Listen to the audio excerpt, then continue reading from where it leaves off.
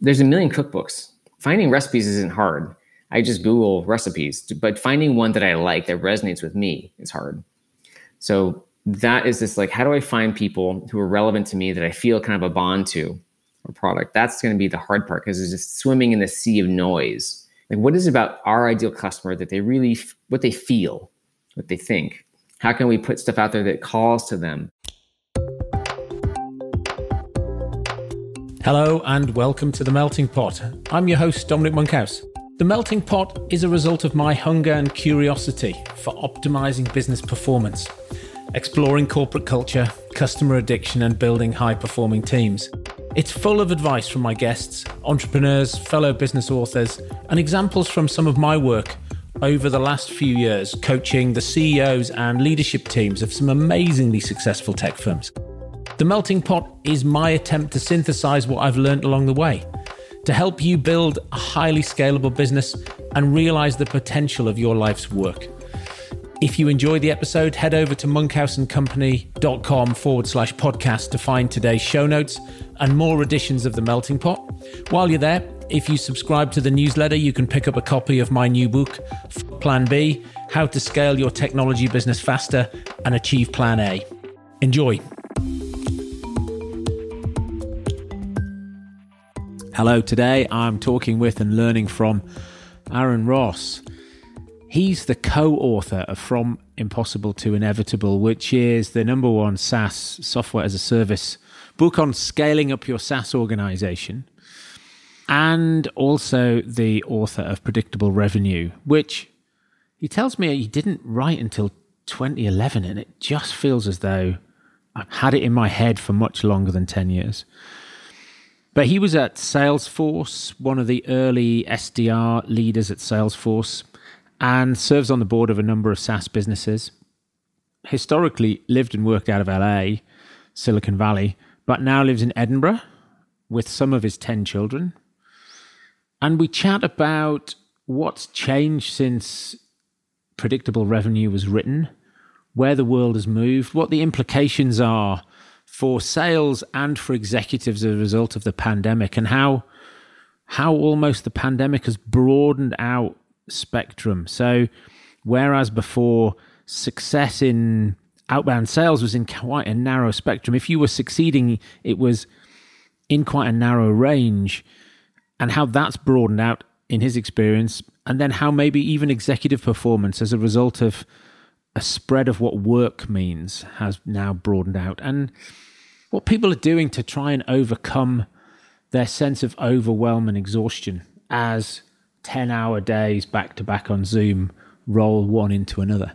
So we chat about what works for him, and then a complete new concept to me. It might not be to you, but if I say lit RPG, does it mean a thing to you? Anyway, we get onto that with his book recommendation towards the end. So I enjoyed talking to Aaron. I've had his book in my head, listened to him on other podcasts, watched a number of his webinars, and his work has been hugely influential in scaling SDR teams, either that I've run or been involved in coaching with clients. And so absolutely great for me to get to chat to him today. I'm sure he'll enjoy it. Aaron Ross, living in Edinburgh, originally from Palo Alto, but lived in Los Angeles for 10 years, and then we landed in Edinburgh a couple years ago. Came rain seeking. And everyone's like, why? I'm like, okay, you focus on the weather. And it's like, well, because there's sun in Los Angeles and there's rain in Edinburgh. Yeah. Do you want to look at the list? There's a lot more pros and cons to both areas. You can get beyond the sun, which, by the way, is important. But it's an amazing city and area and really close to Europe. So we can done a little bit, but the idea, once this pandemic has lightened up a bit, pop over to different parts of Europe and capitals. And is it whether it's just my wife and myself or with the kids? Are you walking distance of the city centre? Yes. One of the things I love about Edinburgh, let me give you a couple. Walking, you can walk anywhere. Assuming I have to have some time to walk sometimes, I'd be feeling, but it's so walkable and beautiful. And they have tons of great coffee. And I went back to Los Angeles because we have kids there a few months ago in last summer. And I'm like, what? I thought I remembered having good coffee there. I'm like, yeah. No. Good pubs, good restaurants as well. Yeah, not getting out as much to not a whole lot of variety as we'd like. But yeah, a lot of I just can't drink much anymore. I have like one glass of wine or beer, and the next morning I'd be like, oh, what? I just hit 50. So probably between that and the exhaustion. Yeah, lots of good restaurants. I mean, like compared to Los Angeles, trillions of great, I would say restaurants. I don't know about bars and pubs. I didn't do that much in LA. LA has so many more like fun like activities, because it's a huge city. There's so much stuff there, and there's a beach, but really it was mostly there's some personal reasons, but also to be close to all the European countries and different cultures. We kind of got tired of being in Los Angeles, the same old. And honestly, there's something about LA, and going back really reinforced it. There's just kind of a dead or blot energy. I don't know how better to describe it. Just like kind of like a ghost of its former self, especially after the pandemic. And in Edinburgh, we've just met great people. I mean, we knew good people in LA, but here, like great people. The first time ever we're living on a block where all we know the neighbors and we're like friends with them. There's some kids in LA. Either we wouldn't even live next to people close enough. Like they weren't friendly, or I don't know. It's just different. So, but on the flip side, when you're there in LA and there's always sunny, you just kind of take it for granted. I don't know. I do not want to move back to LA. Visiting it for short periods is fine, but I really enjoy it here. Regular trips to Europe, make the most of that. That's yeah. I mean, and we went for a week to Egypt with the family on a holiday. We're like, and this is all kids, but and we want to do some more of that. Or looking at like, can we go to Spain and do like a horseback riding trip there? And I mean, trust me, like with a big family, even if it's only part of the family, like the 6 younger kids, it's such a pain in the ass to like plan stuff. But do you know what? People who are listening to this, who have never heard you speak before, will have just double taked when you said 6 younger kids. as opposed to the 10 when you add them all up. Yeah, I know. It's such a weird number, right? Who would have 10 kids in big cities? Well, and just as well you can walk places, because otherwise you'd have to have a minibus. Well, we did have one in Los Angeles. We couldn't walk anywhere there. And here we just have like an Alhambra Siete, which is like a small, like a 7-person minivan. Yeah. Because we couldn't get a bigger, like here in the UK, there's a limit. You can only have up to a 9-seater before you have a special license. Anyway, so we, like walk, taxi, drive a lot. I think driving is mostly for like just getting around. Like there's always like stuff to haul. And we just went out to Loch Lomond for 3 days, like a little mini half-term break just to get a change of location. And we took some people, they're basically 4 or 5 people in the car with 2 dogs and bags, and another 5 or 6 people in the train. Because we took a couple, I think a friend of the family and a nanny came too. So we do that a lot. There's like some people in a car, some people on a train, or like local plane. I don't know. It's always different. If I can take you back to your first book, which was Predictable Revenue. That was actually my second book, technically. Oh, was it? Yeah, most people have heard of Predictable Revenue, yeah. What was the first book then? CEO Flow. That's my practice book. Yeah, practice book. Is there some good stuff in there? Yeah, there's just some great stuff. But I never really promoted it. It was more like, hey, can I write a book? How would it work? How would I publish it? And then Predictable Revenue was like the book I really focused on. And that was also when I got married in 2011. I had to support a family because my wife had 2 kids. So we got married. So we started with 2 kids. And so Predictable Revenue was like the book that I was going to expand and build a business around. And so I put all the energy into that. Then third book was actually called Sons Love Drawing Mutant Robot Battles with Dads. Right. A fun family book. Right. That was really a project with my son. Yeah. And again, that's just a fun thing to do with him. And the fourth one was the From Impossible to Inevitable, so most people have heard about Predictable Revenue, but I recommend first the last one, the sequel called From Impossible to Inevitable, because it's a better book, and especially for founders or executives. So those are the 2 kind of like business books that end up on the list and such. And you wrote that you wrote that with Mary? Predictable Revenue was with Mary Lou Tyler. Yeah. Did you work with her at Salesforce? No, I met her. So between Salesforce and starting Predictable Revenue, there was about 5 years of kind of like doing random stuff. So I worked at a venture as an ER for a bit, and then I ended up doing some kind of like coaching, online coaching and things. So one of the things I created, I was like explaining, hey, what do I want to do? I created something called uniquegenius.com. And that's also when I wrote the CEO Flow book. Right. I created uniquegenius.com. It's kind of how to help people make money through enjoyment. find something meaningful to them. And that's where I met Mary Lou Tyler, was through that. And then we ended up partnering to create Predictable Revenue to get the book out and do the business. It was back in like 2011. Here we are 10 years later. What, in that whole model that you reference in the book from your time at Salesforce, how much has changed now and how much is still the same? It's a good question. I feel like the world, it's not so much change. It's not, some things that work don't go away. Just you layer on more things that do work. So some of the fundamentals that are still the same, and even more so. Now, everyone focuses on outbound prospecting from predictable revenue, but that actually wasn't the main idea of the two other more important ideas were, again, like predictable lead generation, of which outbound is one form. There could be others, right? And the other is sales specialization, right? Different people, like a sports team. You have a sales team that has, its openers and closers and account managers or customer success or whoever. You have specialist positions. And if you're, 30 or under, maybe this is, you grew up with it and you don't know anything different. But it wasn't that long ago. Over the last 10 years, all of Silicon Valley, it wasn't just my book, but it's kind of helped, is evolve towards a specialist model of, could be inbound lead response and prospectors and new business salespeople and account managers and more types of roles. Salesforce, has a crazy number of different jobs in sales. That actually is the most fundamental thing that sales teams need to do to be successful, is just trying to divide up what are those different jobs to be done and how, as a team, rather than each person doing everything, right? So each salesperson doing their own prospecting and lead response and closing and managing accounts, which a lot of companies still do today. How can you divide and conquer? They do. And you'd think the last 20 or 30 years of books on how to do it differently have sort of passed them by. Maybe sales leaders are particularly poor at reading. I don't know, it's hard. It's like change takes a lot of like energy. But so that idea still works, still needs to work. And I would even double down on that, where the future is like more specialization. Because again, the world's getting busier. There's just more complexity.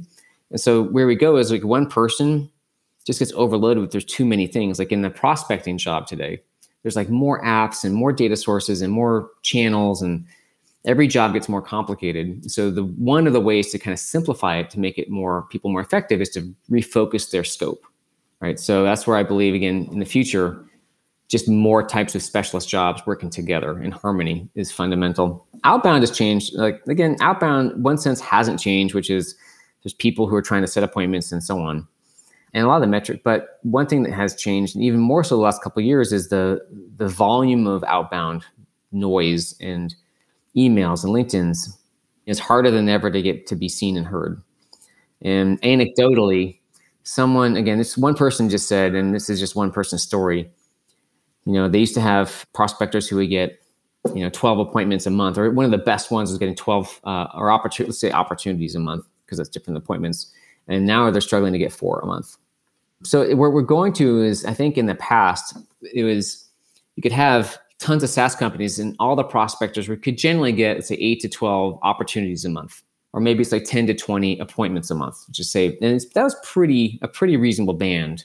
But with the world changing so much, everything's going towards kind of spectrums. And so you'll have a lot more who are able to do that same pace, maybe even better, but there's like automate. So, but the variety of results is getting wider, right? So there'll be some people who could get a couple a month or maybe 4. So it's not as dependable a band of results. It's just all over the map now. And stuff changes. So again, I'm not in the weeds of outbound these days. And I think this is going to be the same for any lead generation channel they're doing. Because again, one thing that everyone's dealing with, more noise, more overwhelm, more competition for attention. Sadly, not an improvement in quality. So the volume of outbound messages I get has stayed consistently high, but the quality doesn't seem to have gone up. People still sending me unfocused, badly written emails that they're hoping I will respond to. And I just wonder whether they get any responses at all ever. It's a bit like sort of Nigerian. Hello, I'm the ex-king of Nigeria. Please send me your bank details. And you think, would the spammers do that if nobody replied? And who the hell replies? Yeah. So there's all the arms race, right? There's more automation to send more stuff. So there's more companies doing more outbound. and inbound, right? So again, outbound is just one type of lead generation. Inbound, outbound, social, what they call social inbound, whatever. But in every channel, there's more companies. So every year, there's more companies. And so this is kind of this unstoppable, fundamental change in society. There's going to be more technology, which creates more companies, right? Because the more ease, less challenge in creating companies or whatever you're doing. There's more channels to market to. Because again, there's always more options. And there's more messaging because it's easier to send more stuff. So what we're left with is, again, every year is going to be more companies and people sending more stuff through more channels. And so the recipients, and we're all the same, are just getting more stuff from more channels. And so our attention is getting sliced more thinly, whether it's in our inbox, Instagram, DMs, LinkedIn, wherever you go. And so the consequence of that, and this is kind of things I'm thinking about working on right now, it's okay. Now, all these channels will still work to some extent: inbound, outbound, all bound, right bound, blah, blah. There's going to be some more winners and losers. The difference between winners and losers will be greater, right? So it's not that they don't work; they'll be more challenging. You just have to be better. But this also comes back to my fundament. So what I'm thinking about and have for years is, and where my interest lies is on the people side. I contributed to this whole mechanization of sales. It's your fault. It's at your door. Well, I mean, I can't. It is. I don't think I've ever met somebody responsible for an outbound sales organization that hasn't read your book. Yep. So I could take. I don't want to say like I'm responsible, because I feel like, well, do I deserve all the credit in a good way and bad way? Well, there's some percentage. Yeah. That's right. And I still stand by it. It made sense. It still makes sense. But the challenge is between this and all the marketing, everything else. And just the way our culture has developed, at least in the States, and kind of a first world culture, is we've gone all the software, and this isn't just the revenue, but all the software has now made everything much more, tends to be, hey, how can we automate things? How can we metric things? How can we measure things, which are important? But we've gone too far towards kind of think about going spectrums. And yeah, I mean, it used to be how like the mercenary side of business versus the relationship based. In the past, maybe everything was based on relationships, right? And now everything has gone too far to them. Everything's very mercenary. There's very little on the relationship side. How often do you reach out to someone without just like wanting, because you just want to see how they're doing versus you want to get something from them? Yeah, I mean, there's exceptions, but in general. So to me, there needs to be a rebalancing of balancing metrics, and everything is so over tactic and over metric, but like those are important. But with like actual people caring about actual people, whether it's their team or customers, and how can people remotely do a better job of connecting with each other? Because now if we can't be in person as much and we're doing it remotely, again, it might be your customers you're not seeing in person, it might be your team you're not seeing in person. There's a lot less loyalty, engagement, trust, right? So, with recruiting, like how do you recruit the right people, retain them? Attrition's much higher, inspire them. If you're just some talking head on a Zoom, like, are they really going to care? Like, who's this a-hole? Tell them what to do, So that's the missing piece that I think about a lot, is how to bring this human element of an emotional connection and bonding between people and also it makes work easier and more enjoyable. And where this translates to is, okay, in lead generation, if you're just sending like emails, they're just going to be, it's harder than ever to stand out. But if you can start to put yourself out there as a person, now that might be your voice in email, the way you write them. It might be in video, where there's a lot of social channels. It might be pictures. There's so many ways to kind of put your personality and you out there into the world. This is one version where that's something will help you stand out from the noise, because one thing that we're built to recognize are kind of like other people. Like, there's a special part of our brain that recognizes just faces. And so we need to start to tap into non-businessy formats.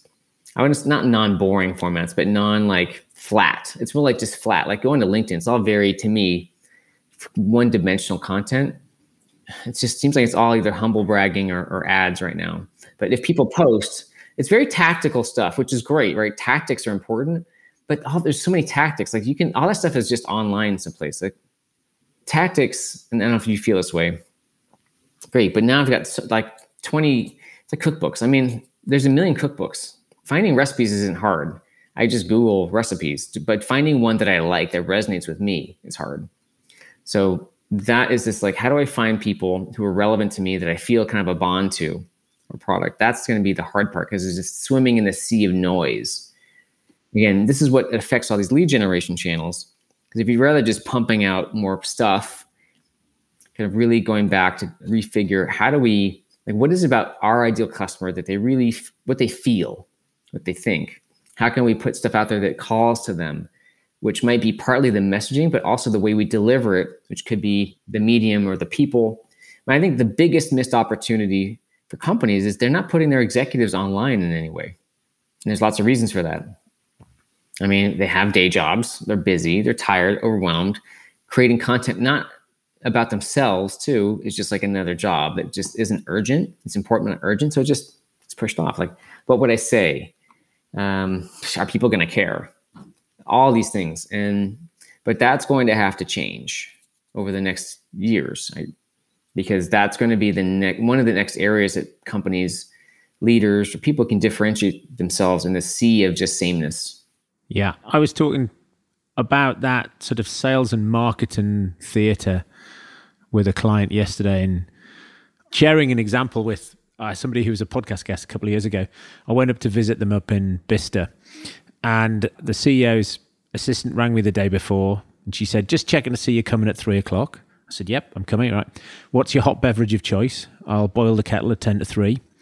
And if you could just park on the red carpet, follow the red carpet to the front door."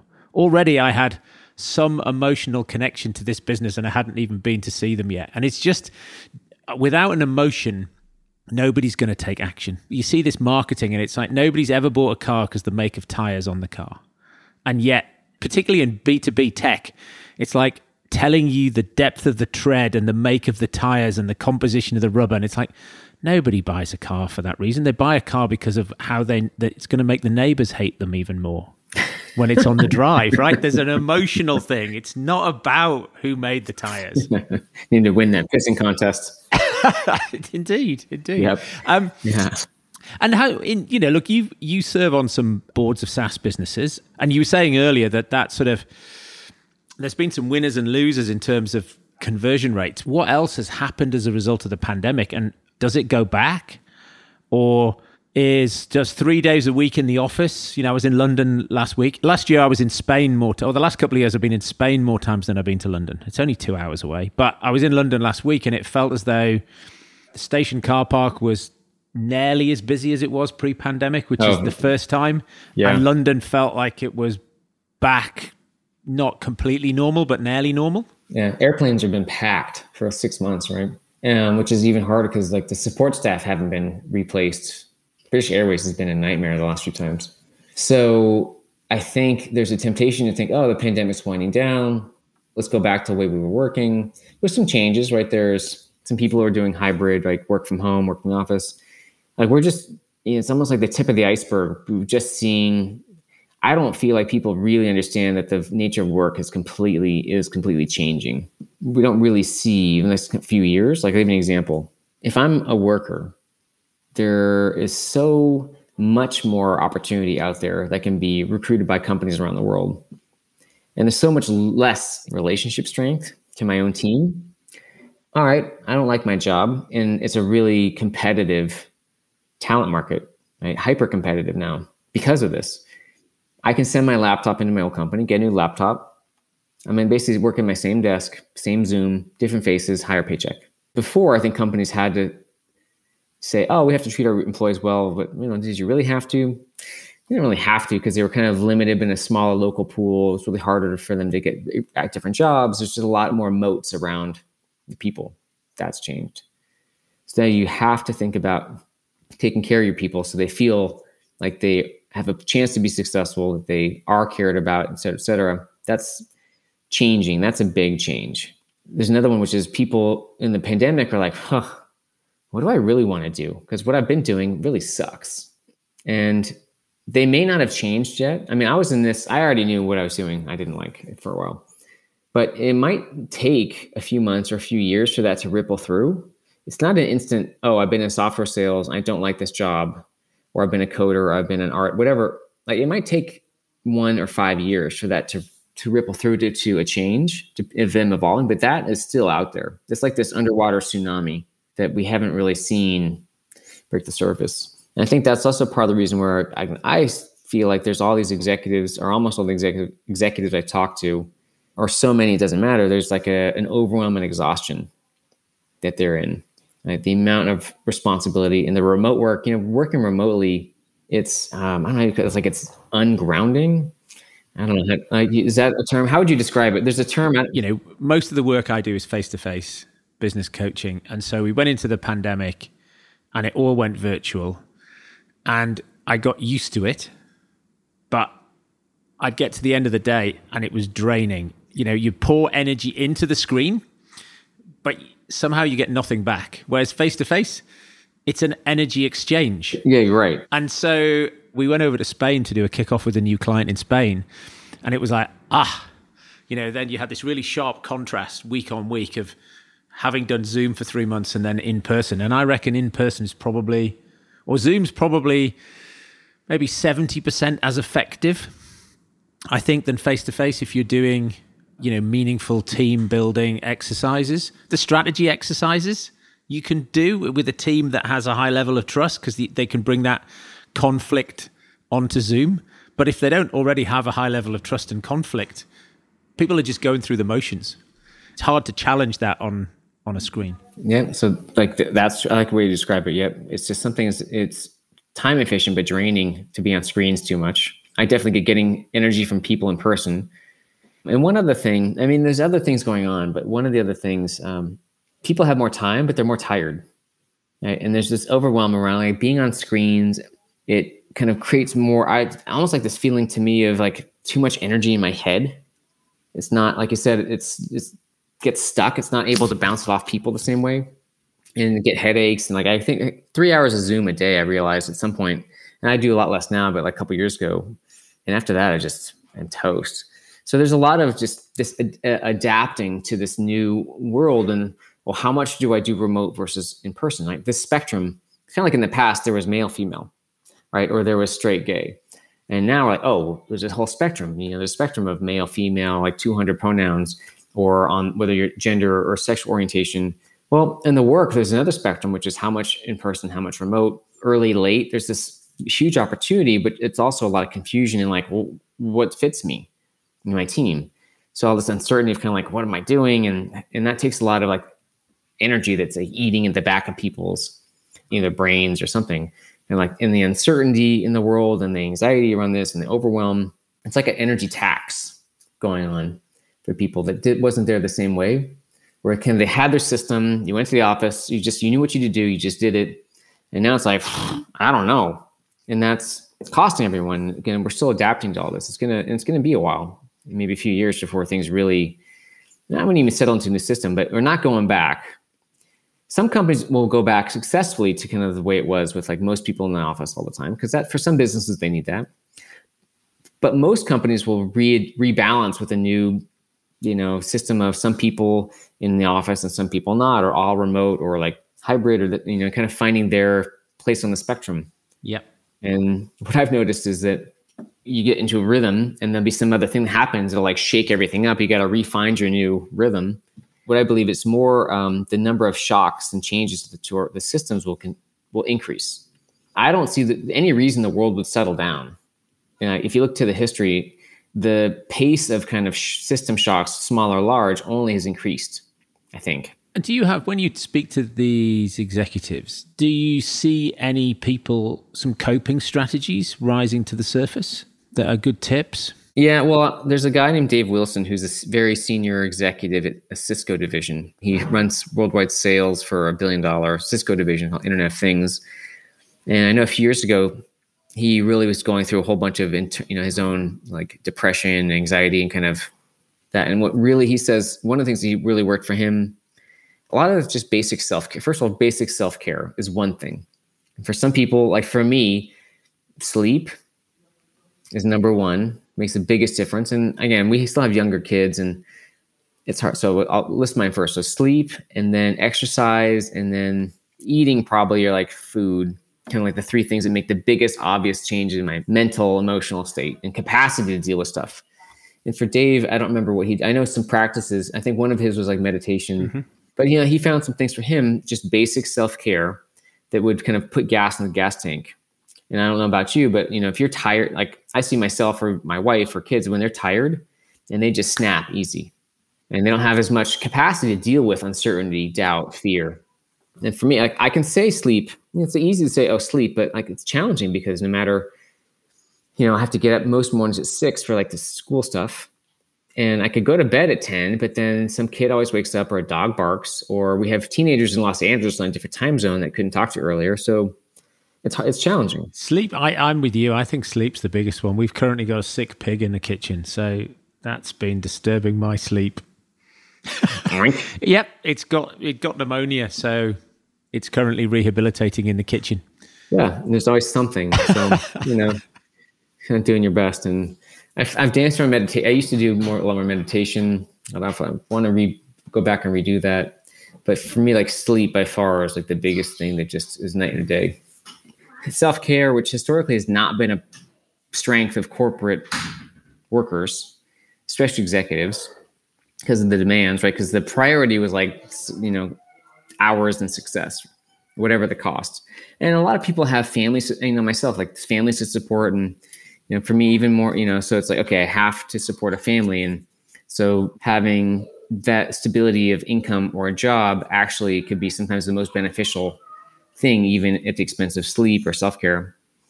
Everyone's a bit different, but like it hasn't been a strength of corporate workers. But that is something also has to change, where to me, another premise, say like the old precious resources of the past really were time and money. Like, do you have funding or do you have time to work? And that has changed, is changing. Again, this all depends on kind of the job you're doing and things. But, especially for executives or like knowledge workers or creatives or whatever you want to call people who need to use ideas as well, it's the precious resources are energy and trust, not time and money. Because like, do I have the energy to have, like, if I'm tired, I can't have ideas, right? Or it's hard for me to interact with people. I'm just not going to be able to create that connection with myself or others, or have ideas that are beyond just like getting through the day. Because I've had lots of those days. And nothing in business, nothing moves faster than the speed of trust. Apple puts out a new phone, you're going to buy it.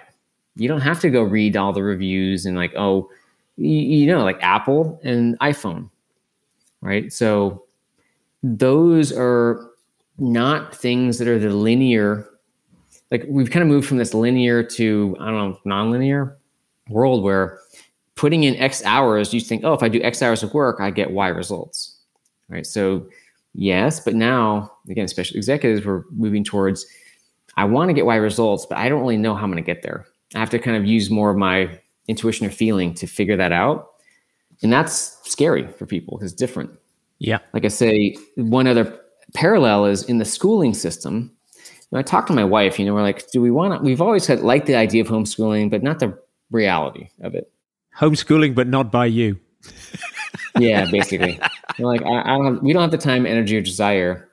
And also the range of ages, and like all our kids are in, whether they're public or private, like regular schools, except for the youngest ones. And, we go back, one of the things around homeschooling is like, hey, what if we got a farm someplace? And okay, there's pros and cons. Like, one of the things about schools, and there's lots to like about schools. I'll be the first one. And there's lots to like about jobs, right? Anyone, when you hear bloggers complain about, the corporate office, like, do you want a regular paycheck? Please, people to work with, like, there's a lot of good things. But one of the things that is tempting is that when you have a school or a job, what you need to do to show up. They're like, do these things. If you do A, B, and C, you will get to D. It's all laid out. You don't really have to think that much. You have to do the work, but you don't really have to like use your creativity. And there's exceptions. Okay, you might need to come up with a project, or you don't have to figure out how to use your time. So it's tempting because you kind of have that, we'll lay that for you. But now, again, people have their own home, they're working at home. And part of this is like, how do I use my time? Like, what do I do? Right? I don't have to be told what to do all day. So I kind of have to figure this out myself. And I think this is the kind of example around rather than going to school or a job where people kind of tell you what you need to do every day. Even if you're an executive, you pretty much have like a formula laid out, versus you're kind of creating your own true new world. Like, what do you want to do?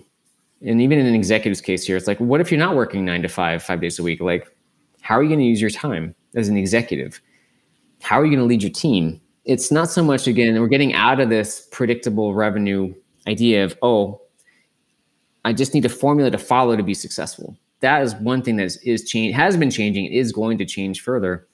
It's like, rather than, hey, there's a formula to follow, a cookbook, I need to come up with my own formula. And that is scary too. It's interesting because I think there's a parallel there between when you were saying the pandemic's had this impact where some people seem to be doing better and some people are doing worse, and the band is broadened. That executive ability to compete or do their job has also broadened. Some people will do really well. They will find a way through this new world order will suit them, and other people will find it a real challenge, and their performance will be much less good. Yeah, there's a lot of benefits to a 9 to 5 schedule. You don't have to figure out. I remember not taking a job because it was work from home years ago, and it was like, I don't trust myself to take this job. I really need to go into an office and have some structure, because it's just not, otherwise I probably do no work. Yeah. Again, going back to spectrums in schools, there's lots of kinds of kids. We had two kinds of schooling. We had kind of in-person schooling, and we had homeschooling or truancy. And now we are going to, I don't feel like it's really there, but have a lot more types where it might be same thing, like hybrid schools, or it's a lot slower to adapt. So there's a lot of like new ideas that I've seen lots of new ideas around schooling that I don't really buy it yet. But the challenge again is like, we have all these opportunities, like, how do you want to work? How do you want to school? Like, which one's a good fit for you or your kids? Like, it's that so much opportunity, but so much overwhelm. And how do you navigate that? I had a guy on the podcast called Casper Craven, and he took his family out of school and they went around the world, sailed around the world on a yacht. And he said, they talked to the teachers before they went and they got all the books. And I said, and then did you do any work? He went, no. We just said, sod it. Let's not do that. And so he said his daughter, every time they went into a harbour, his daughter found the local bakery, worked out how much bread and cakes were, then went around all the yachts in the harbour and said, would you like me to deliver you breakfast tomorrow? And he said the fact that she worked out how to create commercial enterprise wherever they landed and made friends wherever they landed, he just went, you know what? That's what this year was about. And her English and maths will catch up. It'll be fine. Yeah. And, for a lot of people that'll work. For a lot of people, that's not going to work for them. It's kind of like, there's a million cookbooks out there. You want to be or vegan or paleo or flexitarian or pescatarian, or like, they're all great but are they great for you? Like, they're all great options. Some people need to eat meat. Some people need to eat beef. Some people don't need to. Where do you fit? Some kids should need to be in like a regular school, and some need to not. Yeah. That's hard for us. We have so many different kids. That's why we're just like, we don't know. I don't know. Aaron, what is it now that you wish you'd known earlier? Yeah, no, I just asked this question. I don't even know. I don't even know. Sometimes part of it is there's so much you can read about books or hear from people, and like, you kind of think about the formula, but you can't think your way to success. You just kind of have to like live your way there. And I don't know how to explain it, right? There's no formula for success in life. There just isn't. Like, whatever works today may not work tomorrow, except for, to me, what can I do today? Kind of my best today, my best this moment. Something will happen tomorrow, might be good, might be bad. I'll just deal with it. Whatever happens every day, I'm just taking every day as it is. It doesn't mean I'm ignoring the future. Sometimes in the moment, I'm like, I need to make a plan for something. I need to plan a vacation. Sometimes, no, it's just, I'm much better now at just dealing with today's problems today, and not, I see this in one of my teenagers. It's very easy to go into the future or past and like try to solve all these problems that don't exist yet, or all these old problems that aren't there yet. It's like I used to burn a lot of energy on like wasted energy on solving problems that were irrelevant to me, versus like what really is important today, and like what should I be spending my time on. And I feel like I'm really a lot more heart-centered or intuitive based now, a lot less like logical. So that's probably not useful advice to my past self, but that's kind of the best way I'm trying to think about how would I live differently from the past. Other than reading Predictable Revenue and From Impossible to Inevitable, what other books have inspired you along on your journey or your reading, or you think people should pick up? Yep. Well, first, you mentioned I do recommend that people start with the From Impossible to Inevitable book. Read them back to front. Okay. Yeah. It's been rated the number one SaaS book. It's a better book and more recent. But beyond after that, it's weird. A year or two ago, my mother sent me an article about an Amazon author named Dakota Kraut, and he was writing these, they call lit RPG books, and he's doing really well. Right? And so I was like, oh, interesting guy. I'll check these out. Now I'd seen this term lit RPG before, and I was like, I'm not going to bother. This sounds kind of weird. What it means is literature role-playing game. Now I liked games, and when I was young, Dungeons and Dragons, everything else, and and I've always liked science fiction, fantasy books. But I was like, lit RPG, that sounds weird. I'm not going to bother. But I read one of his books. I'm like, wow, these are really good. And it really got me into this whole genre. And so for probably a year, like almost all the books I've been reading have been this lit RPG. There's some big authors who are like, I'd never heard of them, but there's infinite number of great books on Amazon now. There's just all the independent. So it's just interesting. And for example, this guy, his name is Dakota Kraut. Oh, the first one's called The Ritualist, from it's a lot of syllables, The Completionist Chronicles. And it's like, wow. So it's basically like a lot of these are fast moving stories. Could be science fiction, fantasy, but they incorporate these elements of gaming. It's interesting. They're enjoyable to read, but I've also noticed, it's kind of like when these characters get like levels or stat points or like different things, new ships, like you get that little dopamine hit as if when you're playing a game and you get, the next thing or like the next social media post. So I wonder if anyone's actually studied the psychological impact of, it's just interesting. But there are really enjoyable books for the most part. But Dakota Kraut's one of the well-known ones, and he's done a lot of great ones. But there was The Completionist Chronicles, I think his main series, and also the one called like The Dungeon Core. Let's start with. Well, that, as I said to you earlier, is something that I had never heard of before, Me neither. But now I am entirely intrigued, and I will go. In fact, I have gone and bought his Completionist Chronicles book number 1 and see what that's. If you like science fiction and fantasy, like I think it's just the same thing, a little bit different, but they're great. I'm interested to see knowing that I'm expecting this dopamine hit to see how that plays out. If it works, let me know. I've had this one to go back and like, can I write some stories sometime? To write some like stories with my kids are fun to do. Novels. I would like to write a novel someday. It's always been way back. I'm like, I don't know if I could do it. I don't have the energy. So I can't say I will do it at this point, but this also kind of felt like an element. If I did my own stories, an element I would include. I don't know. We'll see. I have no idea where that'll go. Are there any sales books that you like? No, I don't really. No. That's fine. I don't. There's probably a lot of good. I mean, there's so many good ones. I just can't read them. I don't remember them, and my head's not there. Like again, for years, I think 5 or 10 years, I just can't. I don't have a head. It's like trying to read business books or sales books is kind of like I have a full stomach. I'm like, ugh, and then trying to eat more. I can't. It's just maybe it's all out. I have so much in my head. I just can't take in things. I will say one other interesting book that I am reading now. It's called 4,000 Weeks. I don't remember who recommended it, but it's more kind of on like you have 4,000 weeks in your life and just different ways to think about. It's just interesting. So that one I've been enjoying. 4,000 Weeks. Oliver Berkman. Yeah, that sounds right. It's good, isn't it? It is good. Yeah. Have you read that one? I have, and for a while I used to have, the new page on my browser. I used to have a death clock on there just to try and give me some perspective. So I think that whole, where am I on the journey? Well, look, I'm probably more than halfway through my journey. And so are you spending your time on things that are worth spending your time on? And somebody said to me recently, and then I read a similar sentiment elsewhere, which is that at a certain point in your career, instead of things on your CV, it's things in your eulogy. It's like about legacy and what happens, to those around you, rather than fighting your way to the top of something. Yeah. Do you know what I think is lost in all this? And I think I'm glad you said this. It's so key. Going back to like people reshaping their work.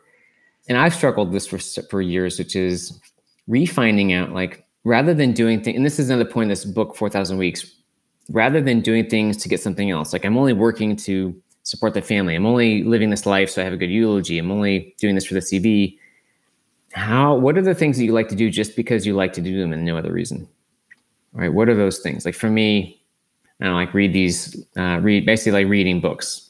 Yep. There's no benefit at all other than in the joy that it gives you in the doing of the thing. Yep. And I like talking to people, meeting people. So, and I like jigsaw puzzles. And I've been thinking about this for a few years. Like, what are the things I just like to do that would give me energy? Because I have such little small slots and things, and I like dates. So, but that's an important way to reflect too on, you think, hey, what do I want to do? What kind of life do I want to live? Like, what do you actually like to do just because you like to do it? I like drinking coffee. There you go. That's why you're still in Edinburgh. Great coffee shops. Yeah, it's true. Much better than Los Angeles, my experience. Aaron, it's been absolutely magic chatting to you today. Thank you very much indeed for coming on. All right, Dom. Yeah, a pleasure. Thank you very much for inviting me.